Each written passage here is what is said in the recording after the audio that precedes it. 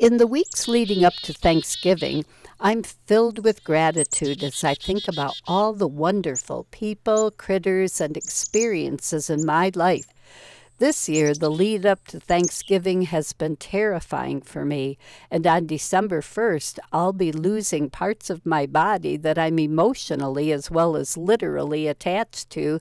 But it is Thanksgiving, and I'm trying to hold on to being myself despite my current scary circumstances. And really, I've been enjoying an extraordinarily happy life for many more decades than most people get. When I was a high school senior, the mother of one of my friends told us that our time in high school and college would be the best years of our lives, so we better enjoy them. That's the year Russ and I started dating and, as debate partners, went undefeated the entire year. It's the year my teachers, after trying to no avail to persuade my parents to let me go to college, got me a scholarship to the University of Illinois. Despite the, quote, miracle Mets destroying every Chicago Cubs fan's hopes and dreams, 1969 was a darn good year for me. My 20s were much better than my teens. That's when Russ and I got married and graduated from college, in that order.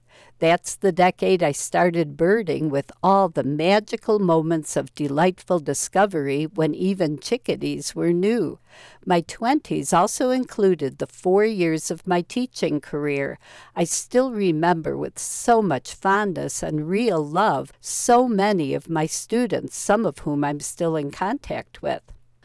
Barely a month before my 30th birthday, my firstborn Joey entered the scene, and within the next 4 years, Katie and Tommy made their appearances. I know I spent part of their baby and toddler years in an exhausted haze, but it was a joyful haze, and having fun with them is what I most clearly remember. I also started producing For the Birds and rehabbing birds. As I turned 40, I started watching for things to head downhill, and sure enough, my mid-40s was when I fell and got a concussion and then went through a weird midlife crisis so soon afterwards that it couldn't have been a coincidence. Those 3 years were much harder on my family than on me, but we got through it stronger than ever. And on the brighter side, my 40s were the decade when I wrote my first 2 books, which both won awards, including the National Outdoor Book Award. I was 48 when we took a trip to Florida, where we all enjoyed my number 600 bird, the Florida scrub jay. I started the final year before my 50th birthday with my first exotic bird trip to Costa Rica and ended it with Russ in Trinidad and Tobago, where we saw my number 1,000 bird together, a bearded bellbird. Meanwhile, that same year, our whole family visited Hawaii, and Russ and I took a cruise on a very small Native American-owned ship to Alaska's Inside Passage. Despite the bad parts of it, my 40s were the best decade of my life. Well, the best decade until my 50s. That was the decade I produced what I consider my magnum opus, 101 Ways to Help Birds, got the first full-time job I'd had since my 20s, writing one of the very first birding blogs in existence, and got my second full-time job, science editor at the Cornell Lab of Ornithology, which is where I wrote the Birdwatching Answer book. Over the course of this decade, I traveled to Costa Rica 2 more times and to Mexico, Guatemala, and Ecuador. And that was the decade that I started photographing birds. So my 50s were definitely my best decade ever, right up until my 60s.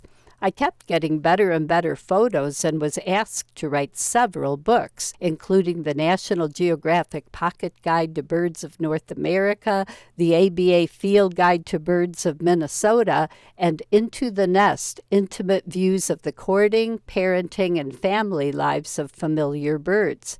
I got invited to birding trips in Europe, Peru, and Uganda. I went to Panama with my dear friend Susan Eaton, and Russ sent me on a trip to Cuba. the Cubs won the World Series. And to top everything off, that was the decade that I became a grandma. How could I have had yet another best decade ever, much less in my 60s?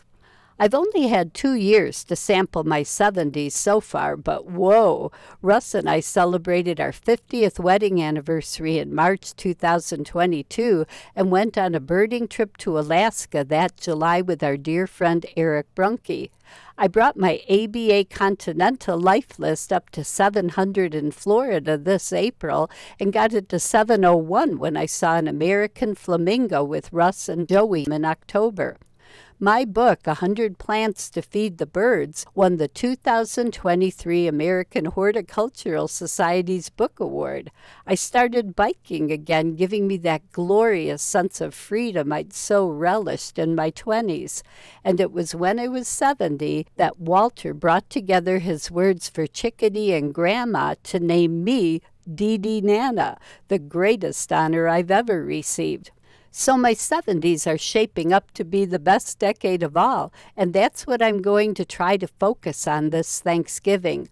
Whether or not the winter of my discontent is ever made into glorious summer again, I'm extraordinarily fortunate to have had such a great support system with my family, close friends, and people I've never even met in person.